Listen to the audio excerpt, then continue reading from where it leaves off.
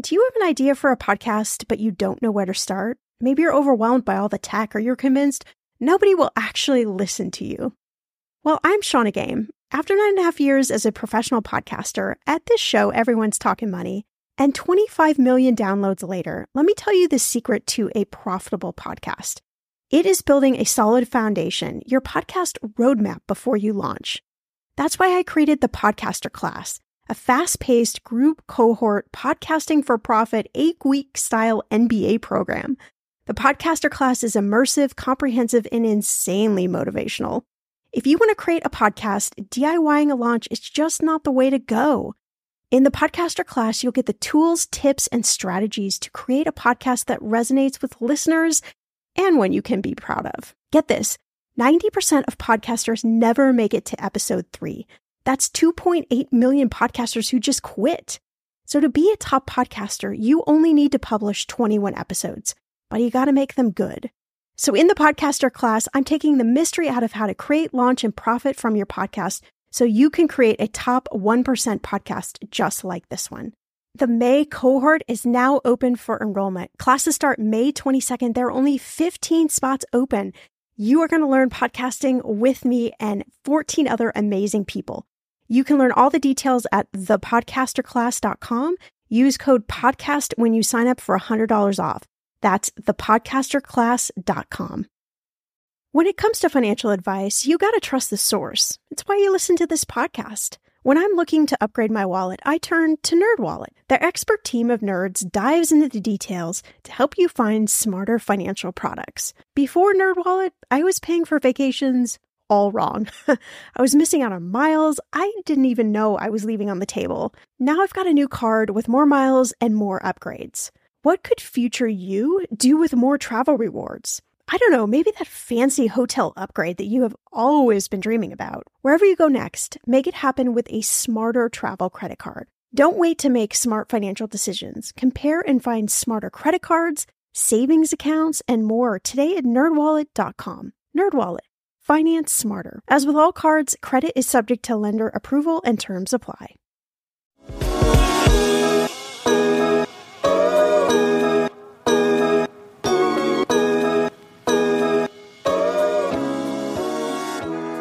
I just resigned to the fact that I'm not going to survive. I'm going to die because I have these friends all around me who are catching AIDS, and people didn't know how it was being contracted. And so I think that it was just like, well, I'm just going to live it up, because why plan for retirement when there is no future for me? And I think that that mindset was maybe still, like, that muscle memory is still so ingrained in some of the older generation of gay men. And unfortunately, that might be the model that's being put out there for younger LGBT plus folks too.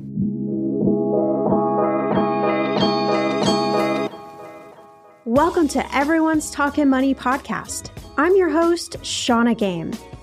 There's no judgment, no dumb questions, just smart conversations about you and your money.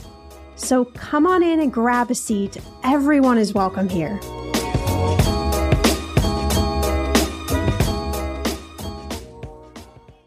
We've all spent more time with family lately. It can feel like old times, but your mind is on the future too, and what you can do to shape it. At Sandy Spring Bank, we work with clients to help them grow and protect their money with wealth management, trust services, and insurance, so they can enjoy today and ultimately pass along their wealth. We believe real banking is a conversation. Let's talk about your dreams. Visit sandyspringbank.com/wealth. Wealth and insurance products are not FDIC insured, not guaranteed, and may lose value. Hello, Money Talkers. Welcome to the second and equally as awesome episode with our new podcast name. I really hope you're enjoying this fresh new change.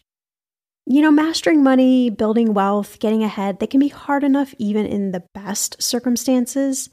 But the truth is, we have seen discrimination be a factor in all sorts of money goals, like getting loans for a house or even bank accounts when it comes to people of color and the LGBTQ community. Our guest on this episode, Jeff Underwood, is, as he says, our wisecracking gay best friend whose blog, Homo Money, is a fun and sassy personal finance site for the LGBTQ community. Jeff is sharing his super unique story about coming out of the closet, personally and financially, and going from $10,000 in credit card debt to $800,000 in net worth. We talk about Jeff's money story, his money transformation, the money discrimination that still exists in the LGBTQ community, and loads of money tips to find money in your bank account so that you can start paying off debt, start investing, and start building wealth. All right, let's start talking. I think we have to start here. So you like to consider yourself your wisecracking gay best friend who would cut it up with you over a boozy brunch, but instead of us talking about gossip, we're obviously going to be talking about money, which I love, by the way. So tell us, what money topics are we going to be dishing about on this boozy brunch that we're having right now? I mean, neither one of us have booze, but we're going to brunch in a certain sense of the word. Yeah, I just had a brunch, sans booze, with some friends last weekend, and we talked about crypto and annuities. And so it was like two opposite ends of the spectrum for money.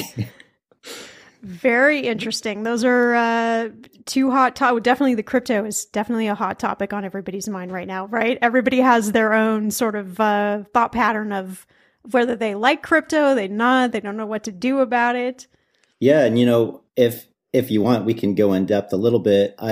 After losing everything in the 2008 housing crash, it's really given me a lot more of taking calculated risks, a lot more of a conservative approach where I don't think that I'm as likely to just jump all into anything until I've done some research and I've heard from different people from different walks of life. And now I'm at the point where I like to just immerse myself in a subject. And after I hear common threads between multiple people, then I'll start to feel like, okay, there's some truth here that I can rely on, and kind of like triangulating that data from multiple sources. And it's like, all right, whatever lands in the middle, I feel like I can trust that.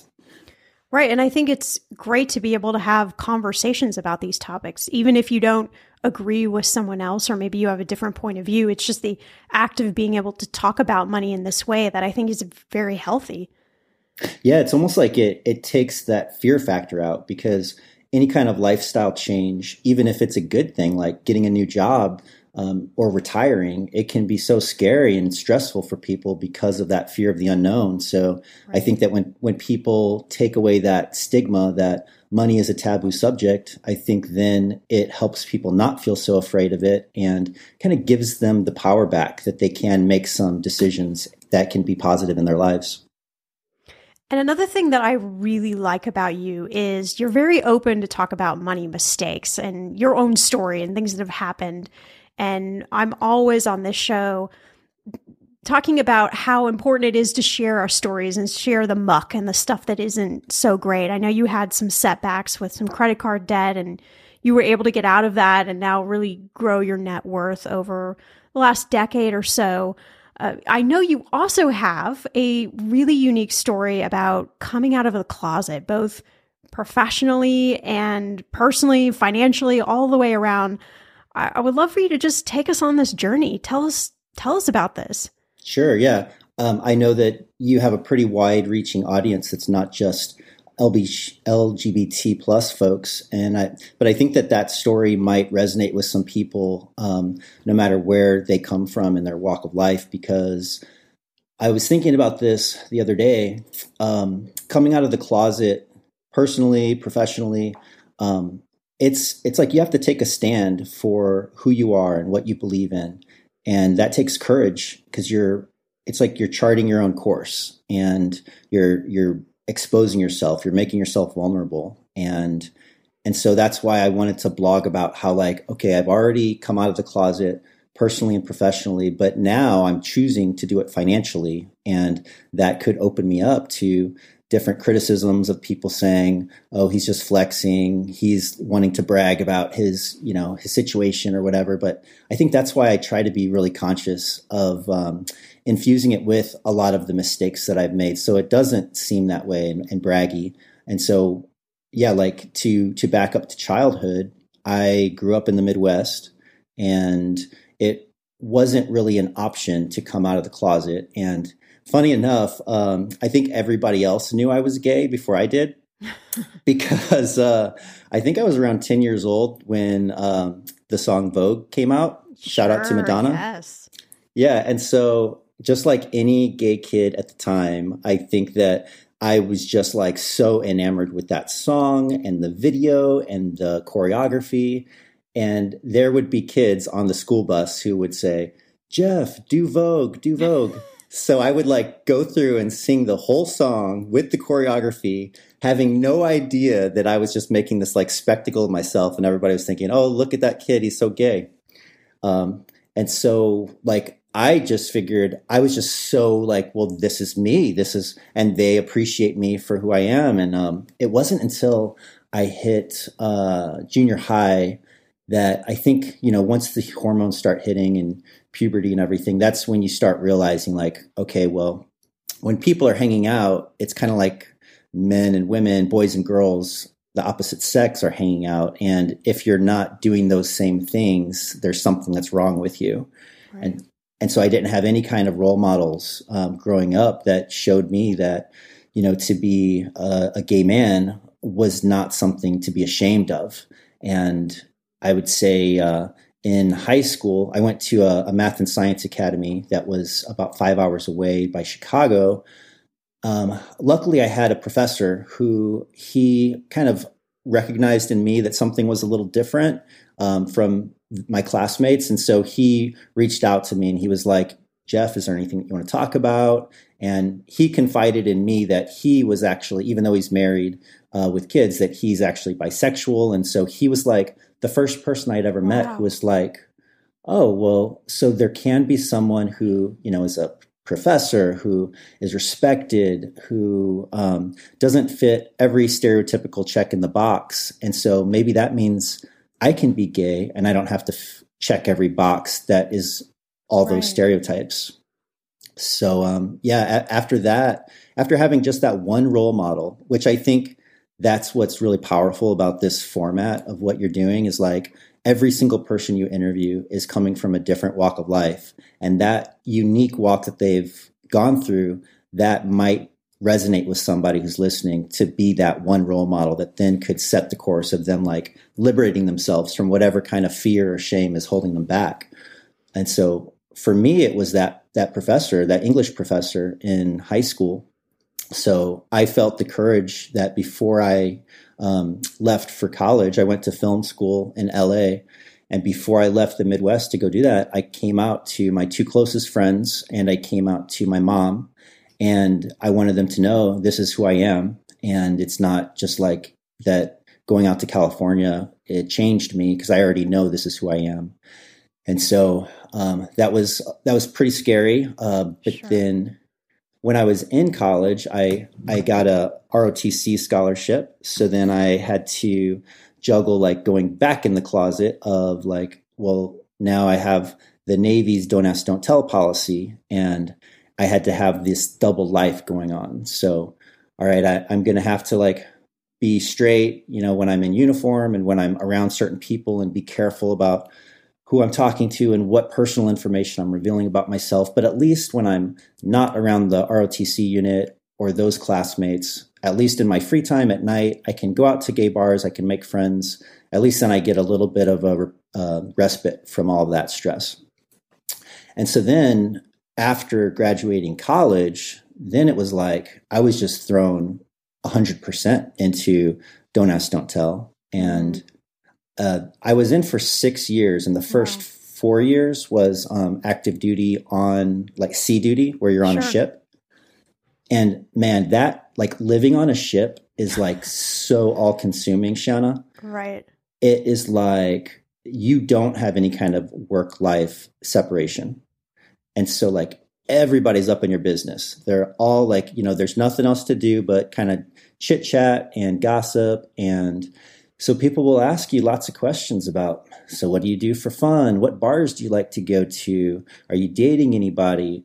What type of girls are you into? And it was like, they would ask me these questions that could have been innocent, but it really felt like I was being interrogated. And they were just like poking me with a stick to just see like how much can they make me uncomfortable without actually asking, because they knew that I couldn't tell. So that, I think, speaks to just how, even though the don't ask, don't tell policy had good intentions and maybe it was an improvement from what we had before, if there's states right now that think, oh, well, we should just go back to a don't ask, don't tell type policy. Well, I can tell you that is an extremely stressful way to live for anybody who's kind of put under that. And it was like, serving my country was one thing. And that's stressful, kind of putting your life on the line. Having to be away from friends and family out on deployments, that's stressful. Having to learn your job is stressful. I was going through these emergency quarters drills where, we had to pretend like the whole ship was going down. That's stressful. Wow. But honestly, like, I think the most stressful thing, Shauna, is like the psychological warfare of I needed to always be vigilant, always be careful about what I was saying and not reveal that I was gay. Because if somebody found out unintentionally, that could mean that $100,000+ in my scholarship for my undergrad degree, like I could have to pay all that back and then get a dishonorable discharge. I can't even imagine that. I can't even imagine having to experience all of that and what it must feel like to not be able to be your authentic self and how that must bleed over to every other area of your life. I mean, obviously we're talking about money as well. I could see how it would just be really tough to make money decisions, just to even feel any sense of rooting in your life. Oh, yeah. I did not have a clear enough mental headspace to really look into or maximize the TSP. That's the military and the government's version of a 401k. I think I may have set up like the bare minimum at the beginning of my career, but I never went back to max that out or to have conversations about that. And so, that might speak to just the mental stress that people might have who are living paycheck to paycheck and they're under a lot of stress, how kind of talking about how to just optimize their finances, how that is, they're not really in the right headspace yet. They have to kind of follow that Maslow's hierarchy of needs and kind of take care of that, security first before they can move on to that. So I can relate to that. Well, you share all of your wisdom under your name of your blog, Homo Money. And you go on to say that for one, you're taking back the word homo, that it's something that has been used as a definitely derogatory, negative word for such a long time. Tell us about this reframe. And I know you have this great acronym that you use on your blog, and then how you're working to really change money for the LGBTQ plus community. Yeah. So thanks for asking. This whole thing came about because of was inspired by RuPaul's Drag Race. Yes. So you're a fan. That's awesome. So, one of the things that RuPaul has done is take back ownership of a word that is meant to put people down and kind of a derogative word that now they use it as a source of strength. And they'll say to the drag queen contestants, girl, you need to channel your charisma, uniqueness, nerve, and talent. And I'm not going to tell you what that spells. I'm just going to say that's what she says. We'll have to carefully pause the episode out of that. Yes. Yeah. So feel free to cut out parts of that if needed. So in the same vein of that, I was thinking it's always irked me when people will say oh, that's so gay, as a way of meaning oh, well, that's inherently wrong or messed up. Are you saying that I'm inherently wrong or messed up? Right. And then the whole no homo thing is come on, man. Why do you really care that much if somebody thinks you might be gay, or why would they think that this one thing that you said, now all of a sudden you're gay? So I was like, you know what? I'm going to say yes, homo. And homo is going to be something positive because I'm really proud that I've been able to pull myself out of debt after losing everything. And over the course of 12 years, I'm on track to hit millionaire status. And I think that can kind of encapsulate my journey. So I made HOMO my acronym for hustle, own, money, opulence. And those first two words are verbs because hustle and own is like, you need to hustle to figure out how to make more and save more money. You need to own a mindset of like, I'm going to take ownership of my financial future. I'm not going to just rely on somebody else to tell me what to do and pay a management fee for that. And so that's an active thing that you need to do. And also kind of taking on this winner's mindset of like, I have a growth mindset. I'm going to be looking for solutions. I'm going to take ownership of my future. And so those are active verbs because I think that that's kind of at that point where you need to take active steps. And then the last two words, money and opulence, those are nouns. So to me, that's kind of like after you've reached the apex of the hill and then you're at coast 5, like I'm at now, which we can talk about later. And so then at that point, you're just kind of making small pivots. So money, any blog post I make that's tagged the money category is just like, okay, if you have all these different options of where to invest extra money, then would you do option A or B? What's the better thing between A or B? And I use that word better very sparingly too, because I know better is different for everyone. So right. I always try to just write from the perspective of this is what I'm doing. This is what works for me. Just take this as one data point in your own journey, but please ask around and continue your education. And opulence, the last stage, that's like, all right, well, now you've arrived, you've reached FI or financial independence. And so how are you going to enjoy that life? And so I don't have as many posts about that since I'm not there yet, but there are some things that I've thought about that I've kind of like done thought exercises on, like what would I want my life to look like and how would I want to live in retirement with something like a commune of close friends instead of a retirement home when I get to later stages of life. And so, yeah, those are the 4 stages of my homo lifestyle. As you're telling this story, it makes me think about when I was younger. I've always been an athlete myself, and I grew up for a little bit in Texas, and they're very into athletics in Texas. And we used to have these things called field days where you would be a certain color and your team would be a certain color, and then you would compete in these all sorts of crazy, exercise things, climbing ropes, running, all sorts of things. And numerous times I would have my teachers say to me, Shauna, you need to slow down because you cannot outrace the men. You can't beat the boys. You have to purposely lose. And I would be so confused. And I would come home and say to my mom, like, I don't understand, but I can beat the boys. Like, isn't that the point of this? Like, what is going on? And so I just think it's interesting in society how we have all these, stereotypes, norms, cultural things that are passed down that just are ridiculous, but they put us in these boxes that, label us as, not right, or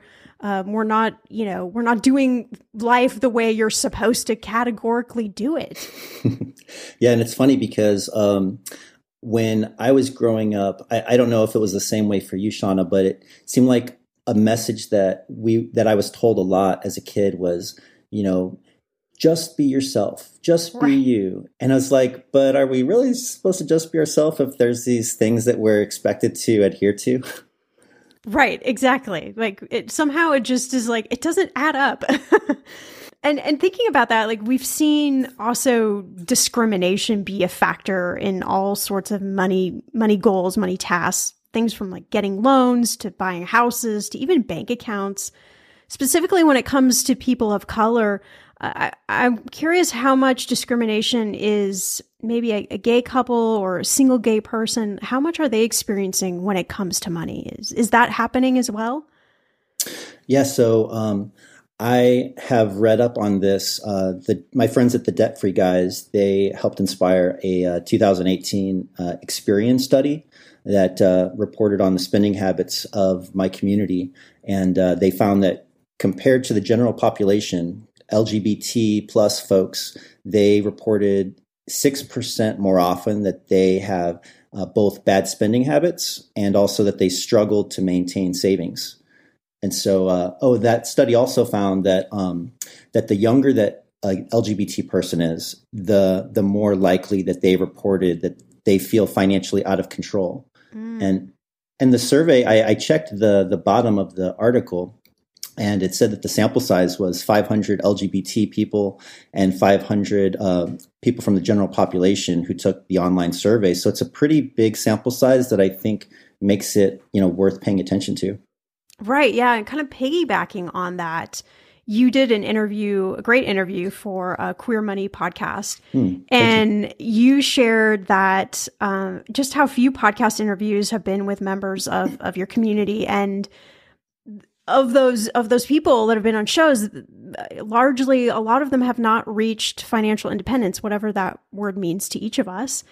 And then you said that of those LGBT people who have gotten their financial shit together, most of them are lesbians, which is very interesting, raises the question, like, what's going on in your community in terms of money? So I was talking to one of my friends who's a lesbian last night and just asking her, like, is this still accurate? Or I want to make sure I don't talk about this if I'm using some antiquated paradigm that doesn't exist anymore. And so she was like, yep, that's pretty much how it is. So here's the thing. Lesbians are more pragmatic than gay men. They're more like accustomed to like adulting and doing the responsible thing. And then gay men are more like, I don't know if it's like Peter Pan syndrome, but they're more like, the whole YOLO thing. Right. And there's a joke about, they say, what is the ideal second date for two lesbians who just met? Have you heard this before? No, do tell. They rent a U-Haul. Because you need to get a U-Haul because they're going to move in together. So they're kind of like shopping for the best U-Haul. And so they're naturally wired to like want to have that like safety and security and relationship oriented. And so I think then gay men, by the opposite side of the spectrum, there was a great book by a psychologist called The Velvet Rage. And so you're familiar with that one? Yes, I am. Yeah. And so like Velvet Rage says that we are all, as gay men, we're all overcompensating for our inherent shame of growing up in a straight man's world. And so that manifests itself in all different kinds of ways. It could be that, well, we need to have the perfect body. We need to have the perfect wardrobe, the perfect house, a perfect career. And so we tend to go a little extra in those different categories and feel like it's not just keeping up with the Joneses, but it's almost like you need to be better than the Joneses to feel more worthy and to kind of try to deal with that shame that you still haven't resolved. Wow. Yeah. I mean, shame is a tricky thing, isn't it? Yeah. Yes. So for me, and there was another thing I wanted to mention about that. I graduated high school in 1997. So my experience of gay life, it really started when I went out to California and I was in LA. So being in a big city for college, I was able to start going to like 18 and over bars and meeting people online. I think that they just started online websites, if you can believe that, for like gay.com. And so I have older gay friends who, even like a decade older, who tell me about how like living through the AIDS epidemic in the 80s, I think that might help get to the root of why gay men are also maybe a little bit more in that YOLO mindset. Because like I've had people say like, I just resigned to the fact that I'm not going to survive. I'm going to die because I have these friends all around me who are catching AIDS and people didn't know how it was being contracted. And so I think that it was just like, well, I'm just going to live it up because why plan for retirement when there is no future for me? And I think that that mindset was maybe still like that muscle memory is still so ingrained in some of the older generation of gay men. And unfortunately, that might be the model that's being put out there for younger LGBT plus folks too.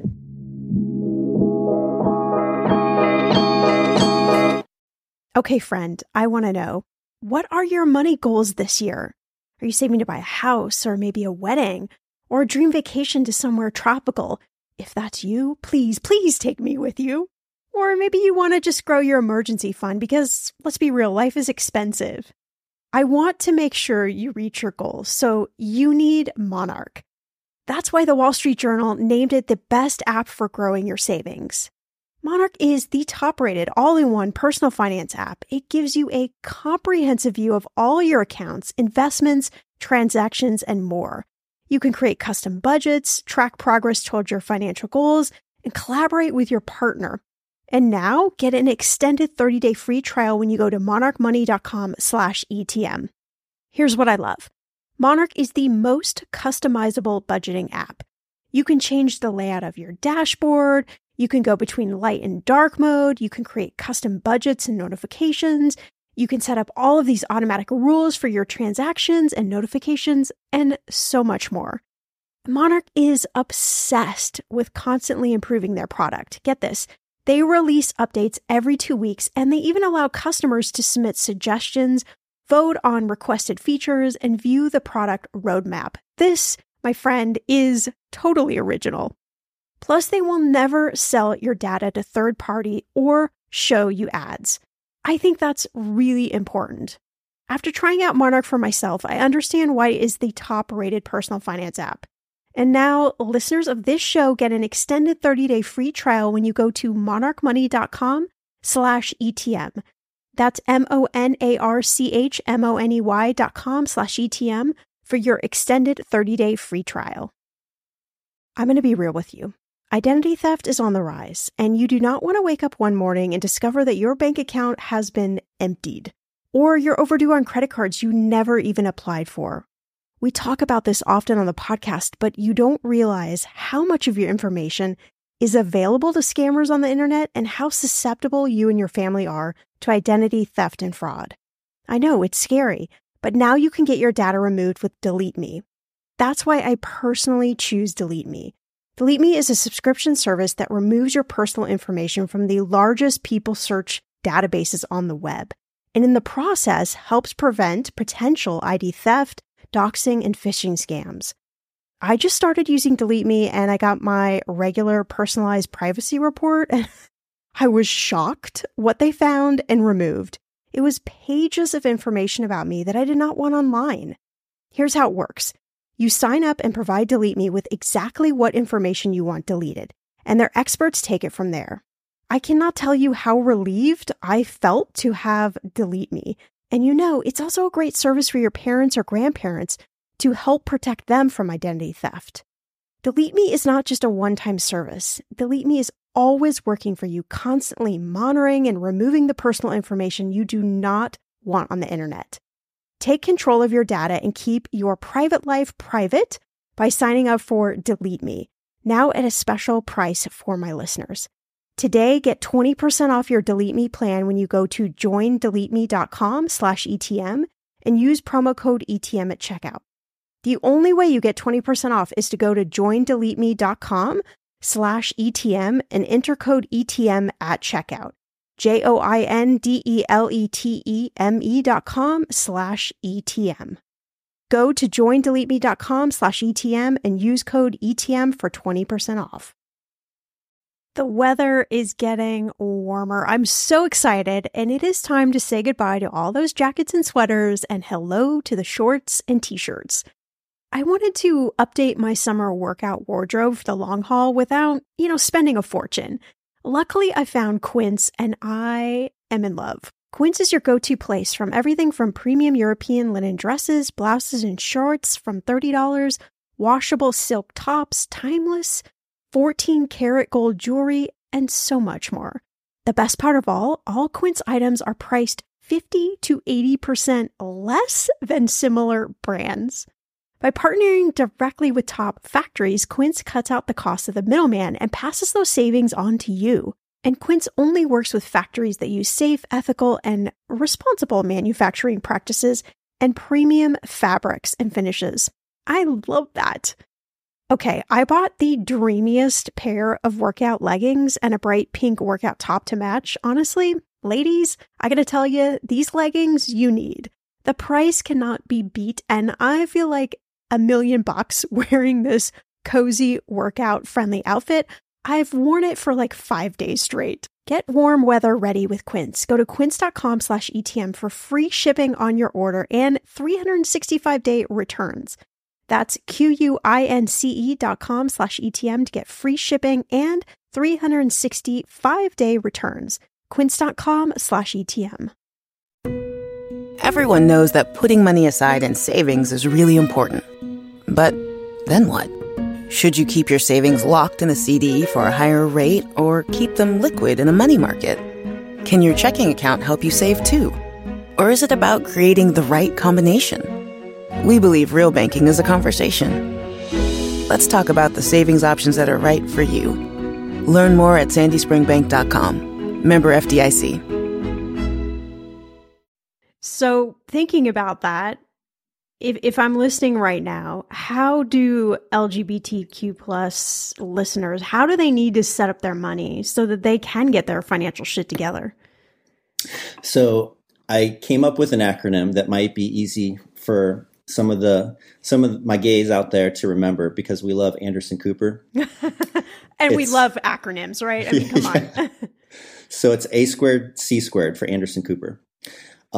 That's assimilate, automate, congregate, celebrate. And so to get your financial shit in order, first you need to assimilate by just absorbing as much different information as you can so that you're not going off of this one outlier piece of information of somebody who's giving you some bad financial advice. But if you're being exposed to it from multiple sources, listening to podcasts like yours, Shauna, listening to others, not just getting your news from one news outlet, I think you're going to be in a lot better shape. And so that's the assimilate part. Because then after a while, at least from my experience, I found that then I start seeing those common threads. And then it goes from the point of just being knowledge, which is just like information that that you've been exposed to. It kind of then translates to more wisdom, where it's like, okay, I feel like I take this not as like some information that may or may not be true. I feel more confident that this is like a core truth and that I can act on this with confidence. Mm-hmm. And so then I can take that next step of, taking action and then having lived experience with that information. But it really starts with the assimilate, because if you assimilate with multiple kind of sources, then you'll naturally, I think, get that confidence to move forward. And then when you do move forward, then that's when you'll go into automate. And one of my favorite, maybe the favorite book I've ever read is The Automatic Millionaire by David Bach. And he walks through, different ways that you can automate your finances to just kind of set it and forget it. And it really it really clicked with me that, okay, I just have to spend a little bit of time setting up this system one time, and then it's done. And then I can just kind of focus on other things. And there's so much value in that too, where then you can start dollar cost averaging, and then your returns end up being better because you're not going to be subject to making erratic emotional decisions and kind of trying to beat the market when people never do. Right. And so that's assimilate, automate. Then third is congregate. So you'll get your shit together by having a network of like-minded friends and mentors who, they will kind of continue giving you new ideas, and you'll be able to share things with each other, because it's really important that you have people in your life who they are like wanting you to win. And, during COVID, I had a couple friends in particular that I noticed a pattern with them that it was like I would share good news with them. They would say, "What's going on, Jeff?" I'd say, "Oh my God, I just got some amazing news. I just went into escrow for a multifamily property, and I was talking to this organizer of a TEDx event, and he said I'm going to be able to get on the speaker lineup." And then they were just like, "Oh," and then they turned away from me and went back to their conversation that they were having. I was like, what the heck? Right. I cannot believe this. And these people, they are informed enough to know what TED Talks is. But I asked them about it later, and I was like, you guys have like really hurt my feelings multiple times. And this is one time in particular. And then they were all like trying to brush it off like, oh, well, you didn't close escrow, so that wasn't really something to celebrate yet. And what is TED Talks? We haven't heard of that before. And I was like, you guys are so lame. I'm trying to like talk through this and you're just like not taking ownership for it. So like that was a real clear-cut sign for me. All right, even though I don't have a lot of people in my COVID bubble because we had to be so careful who we exposed ourselves to, I know what I don't want, and I don't want that. And so I would rather go it alone and just have less friends for a period of time until I can build my network and have better friendships. And so that happened during COVID. That was like one of the good things for me that came out of COVID is that hardship. And so now I really appreciate when I go to a live event where I meet other people from the FI community to congregate with them. And I don't have to apologize that, I want something better for myself and I want to, put in the work and have the delayed gratification to have a better life and a more hopeful future. And so then that leads to the fourth C, the fourth word, which is celebrate. I think when you have congregated with these people who are like-minded, they're naturally going to celebrate your wins. And you're not going to have to ask permission to, hey, could you be happy for me? Because it's like you really shouldn't have to ask for people who are in your corner to actually be happy for you. I agree. Well, I'm happy for you. Thank you, Shauna. I'm so glad to be connected with you after listening to you for so long. Well, you're also part of the FIRE movement, and I know is it COST-FI? COST-FI. COST-FI, okay. Make sure I'm getting it right. And set to retire at 55. So for those listening who are new to this whole idea of FIRE movement, break this down for us. Sure, yeah. So COST-FI is when your investments essentially have hit this tipping point. And so you could essentially stop contributing to your investments at that point, and the compound interest, it's growing faster than you're actually able to contribute every year. And so at that point, then people just figure out, well, how long is it going to take until I hit my FI number where then I can live off of 4% of that balance? And so I'm at that point now where for a couple reasons. One is that my net worth is growing faster every year than I'm able to contribute to it. And then the other thing is I have a government job, and we have like a trade-off with government jobs where you aren't able to make as much with a lot of jobs as you could in the private sector. Right. But then there's the benefit of that is that, well, then it's one of the few places that still has a pension, at least the federal pension. I know state pensions are still, some of those are a little dicey. But for me, 55 is when I will be able to, the earliest I can retire.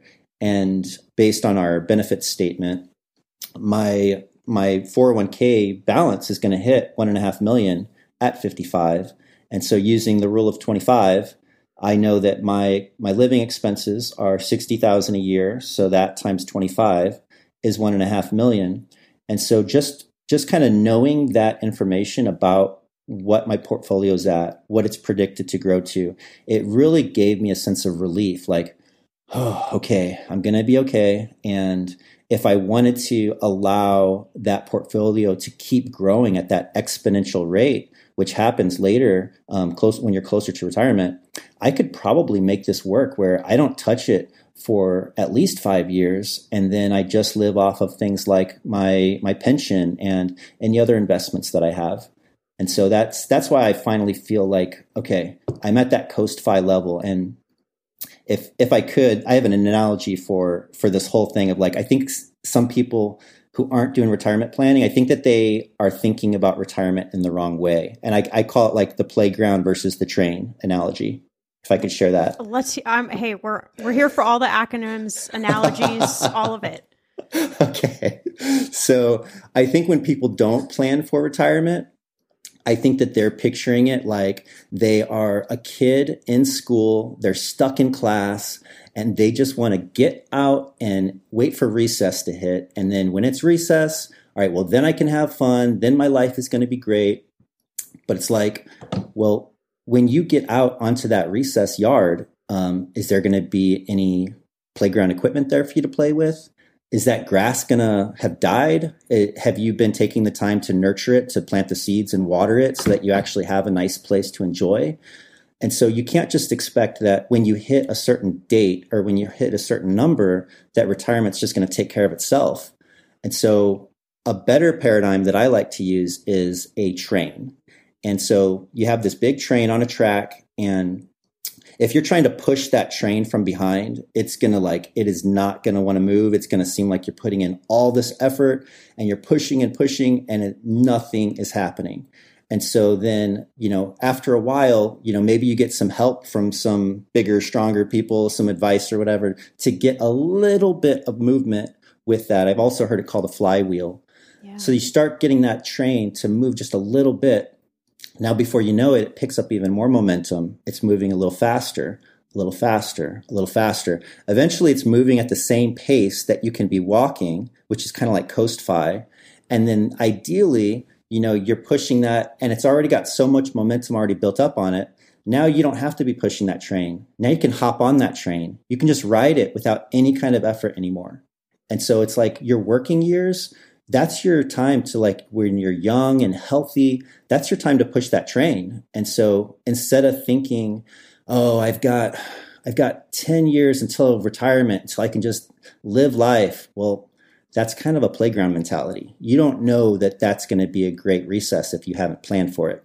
You really should be thinking, what can I do to make the best use of these 10 years to push that train so that it's got some nice momentum when I hop on in 10 years? I love that analogy because a topic I'm personally very fascinated around is money mindset and how our mindset impacts the decisions we make or don't make. And that has a whole ripple effect. Even just that analogy of thinking about how you're thinking about your money, right? That's a mindset piece. What sort of advice would you give to listeners? Because you have such an interesting story. You've been up, you've been down, just like all the rest of us. Like, how have you been able to keep your mindset around money really focused on your goal? Like, what advice would you give to somebody who's maybe struggling with that? I would say that you need to really celebrate the little wins. And if you are just looking at one isolated expense, like let's say it's cutting your cable bill, or let's say it's, we have a toll road that I could take to go to work, and that toll road is like $2.50 each time that you use it. If you just look at one isolated expense and you're like, oh, you know what, it's just $2.50. My cable bill, it's just $30 a month. I know this is going to be controversial. If you say Starbucks, it's just $5 a day. All right. Yes, that's just one thing. But really, if you can be mindful about what are the things that I'm actually enjoying, what actually enhances my life. Some people swear by Starbucks. It's like that enhances my life so much that I would rather focus on other things. I would just say be very careful that you're not using that as an excuse to not take a harder look at the bigger categories. Because I have a feeling that if somebody's not willing to examine could I make my coffee at home half the time? If they're not willing to do that, then they might not be willing to take bigger changes buying a used car, moving into an apartment that has roommates so that they can reduce their cost of living. Yes, those other categories are going to save you a lot more and make a bigger impact on growing the gap. But I don't know, I don't know that people can just make this huge change, this huge lifestyle change right off the bat.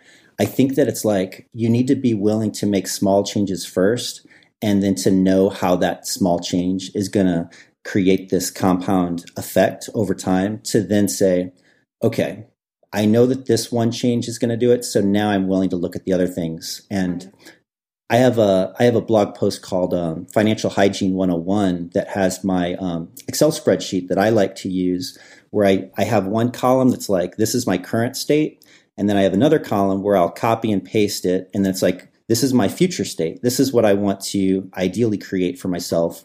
And what's really worked well for that kind of system for me is like, okay, maybe I use the toll road half as much, or maybe I cut out the toll road altogether because it's like $2.50 each way, but that's $5 a day going and coming from work. So, that's almost like doubling my gas bill.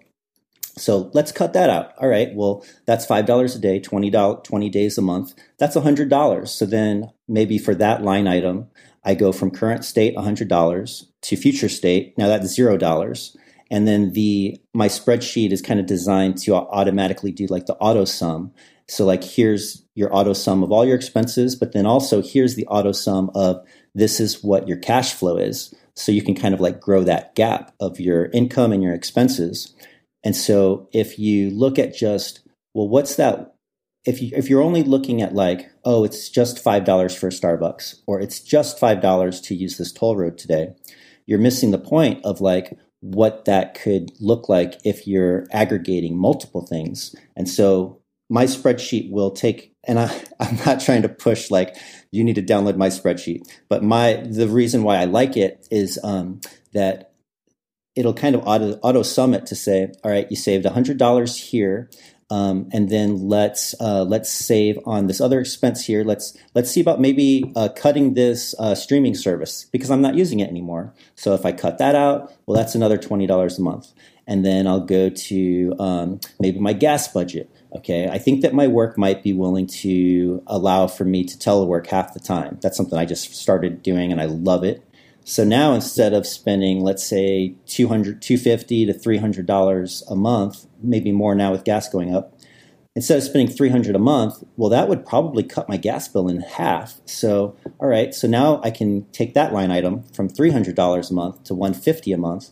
And before you know it, Shauna, it's like all these little things that didn't seem like it's just a drop in the bucket, like all of that adds up. And it's almost like every time I do it, and I do a little bit of hygiene of like, okay, I haven't looked at my expenses in a while. It's been 6 months. It's been a year. It's like I'm amazed that I'm always able to find like hundreds of dollars when it's all kind of added up together. Sounds like a really good spreadsheet. Oh, thanks. And I know you have some other stellar resources. So I don't normally ask guests this, but are there any like books, movies, podcasts, apps, anything that you think are a must for someone to listen, watch, read? What's our homework? Yeah. So on my blog, I've got a page called Resources, and that's not necessarily saying these are the best things out there, but it's like, well, these are the things that have resonated with me that I feel like it's made me more confident. So like the Automatic Millionaire we mentioned, that's on there. I've got a podcast on there called Millionaires Unveiled. It's a lesser known podcast, but they've been doing it for about 8 years. And the great thing about that is they interview all of these everyday stealth wealth millionaires. And like something that I've noticed is when they ask the question of like, what's your net worth?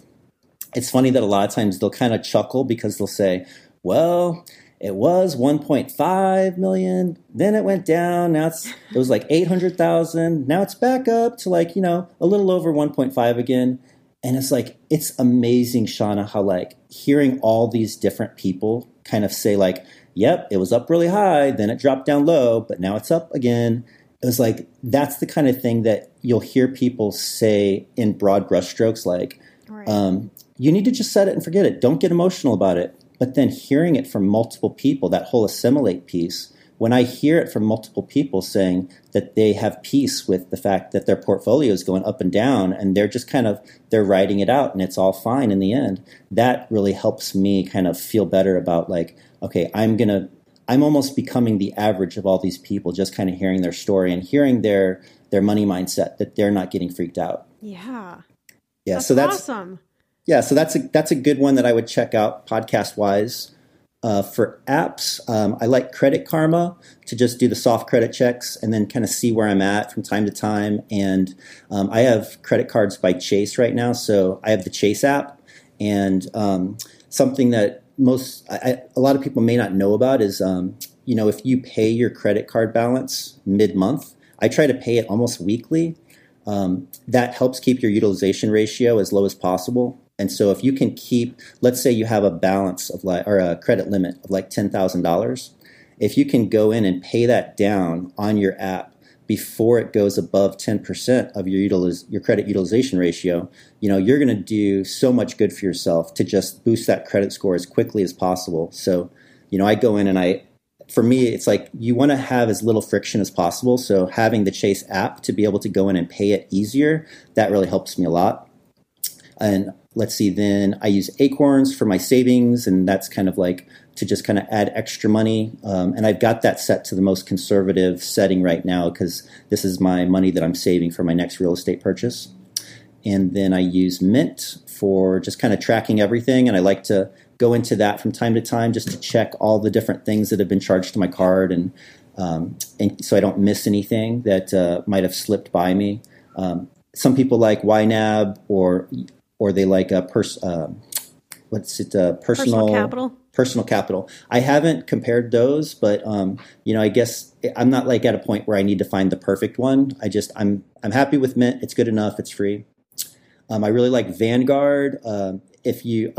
So my favorite movie is The Retirement Gamble by PBS Frontline. It's about 50 minutes long, 53 minutes, and it came out in 2013. It is like, you will feel like you got a master's degree in personal finance when you finish this thing. And it's like, it's interesting too. And so like they have interviews with Jack Bogle and they interview the heads of different like investment banks. And you start getting a sense of like, I don't know, some of these like actively managed mutual fund managers just seem kind of slimy and I don't really trust them. And it's like all of that together was like, okay, I'm definitely going to use Vanguard for my brokerage account and for my Roth IRA. Even though the website's pretty janky and it's not user friendly, it's like, well, it's like, well, you get, I don't want to say you get what you pay for, but sometimes the best resources are not the ones that are flashy. The most user friendly. Yeah, yes. Flashy. Yes, I got it. So then there's a documentary called Playing with Fire that came out a few years ago. And I always tell people like, whether you're single or you're in a couple, I love that documentary for just like showing what frugality can look like and how this couple that spent just 1 year of sacrifice, like how much they gained from that whole experience and how they felt so much more liberated and in control of their finances. And so I love that one, especially if you're in a couple and you feel like your partner maybe isn't on the same page as you. I feel like that's a really great way to have something that's just like this pop culture movie that you can watch together. And then it can just kind of plant some seeds without them feeling like they're kind of being cornered. It's like just expose them to these ideas. And then hopefully they might come around to it by seeing what happened in this couple's journey. Yeah. And then I have a few I could recommend from Netflix, a few like shows, series. Okay. Yeah, go for it. So I love their Explained series. They did a limited series for Money Explained. Right. Then they did, kind of a little shout out to, racial equality. The Explained series also has an episode called The Racial Wealth Gap. And I think that will really help people understand, like, this is getting to the root of the disparity of wealth, based on race and how some people are, just starting at a disadvantage. I think if there's listeners out there who maybe don't understand what all the fuss is about, I think that one episode, which I want to say it's only like 15 minutes or something, that will help you like have such a deeper understanding and like a compassion for that uphill battle. If it's something that, your heart is open to. And the third series that I wanted to mention in honor of Women's History Month, because I think that this might come out after Women's History Month, but since we're recording it during Women's History Month, there's a limited series called Girl Boss. Have you heard of that one, Shauna? Yes, I have.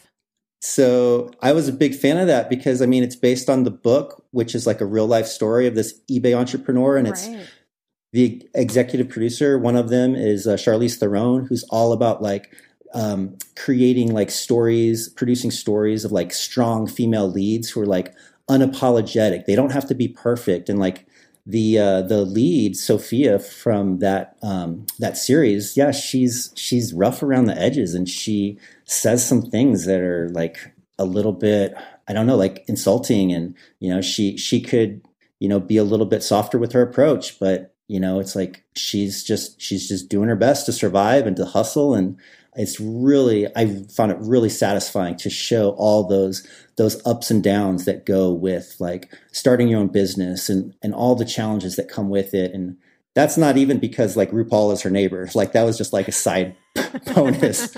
I have so much respect for women. The fact that like, I feel like they have so many expectations put on them, to like, be mothers and have a career. And if they have a career, well, they need to be driven and they need to be really strong, but they can't be too strong because then they'll be put down for being bossy. But then they can't be too nice because if they're too nice, then they're too flirty, and then they'll have all those insinuations. So it's like, I hate that whole like sense of like having to be perfect. And so I love that Charlize Theron is like, she is kind of, I think, advocating for these types of roles where you don't have to be perfect and you can still come out on top in the end. And, it's like you can have flawed male characters, but for some reason, I guess that's okay in society in Hollywood. And so I think she's doing God's work. And I'm all for it. I feel like I might be more of a feminist than some women out there sometimes. I like it. Yeah, I mean, you definitely nailed what it feels like to be a female for sure. So, it's great. I think it comes from being a gay man. It's like, you know what it's like to be an underdog, and so you really like appreciate you root for other underdogs, and you want to see them succeed too. Yeah, I mean, preach it to us. Absolutely. Well, if you're listening right now, you need to follow Jeff on Instagram because I'm a big fan. I love everything that you put out, all your resources. So tell everyone listening, where do they go to find you? Oh, thank you for that. So my blog, my website is homo.money, and my social media handles are at @homo_money. And I have a free gift for the listeners too, if that's okay for me to put a plug in for that. Oh, we love free gifts. Yes. Yeah. So I just finished putting together an ebook that documents this was the journey that I went on, and I thought it might help kind of demystify, like, well, what were the actual things I did? And people say a lot that it takes a long time to start really see that momentum grow. So you can see in my story how for the first 6 or 7 years, it seemed like there wasn't a whole lot of upward growth on my net worth. I have all that documented with the numbers, with what I did. That is, if you go to homo.money/ETM for like the name of your podcast, your new branded name, that will take you to a page where you can download that for free. It's going to be in a free advanced copy. It's going to be for sale on my Etsy store, but it's going to be free to your listeners when they go to that link. Thank you. That is very generous. Yeah. And thank you for sharing, God, your story, your wisdom, all your resources with us. I think it's just, I mean, obviously we need to talk about all of this. So thanks for having this conversation with us. Oh, thank you. Thank you for your thoughtful questions, Shauna. I love that you really listen. You really take the subjects and the topics, and I can tell that you really internalize them. You really do your research. And so, I appreciate you and I celebrate you. Thank you I hope you keep doing what you're doing for a very long time. The amount of great money information that Jeff shared with you is pretty amazing in this episode. I hope you grabbed a piece of paper and jotted down some notes. Like my personal favorite, his A² C² analogy: assimilate, automate, congregate, and celebrate. I just love that. I love all of the analogies, metaphors. I'm all about it. Well, I hope Jeff's story inspired you to not let any boundaries or judgment stop you from building wealth and crafting the life you want to live. If you enjoyed this episode, I have 2 favors to ask. 1, rate and review the show in your favorite podcast player. And 2, share this episode with someone you know would love to hear Jeff's story as well. Thanks so much for joining us. Some of us are old friends, some of us are joining us for the first time, and you're all welcome here. I'll see you back here in a few days to continue talking money.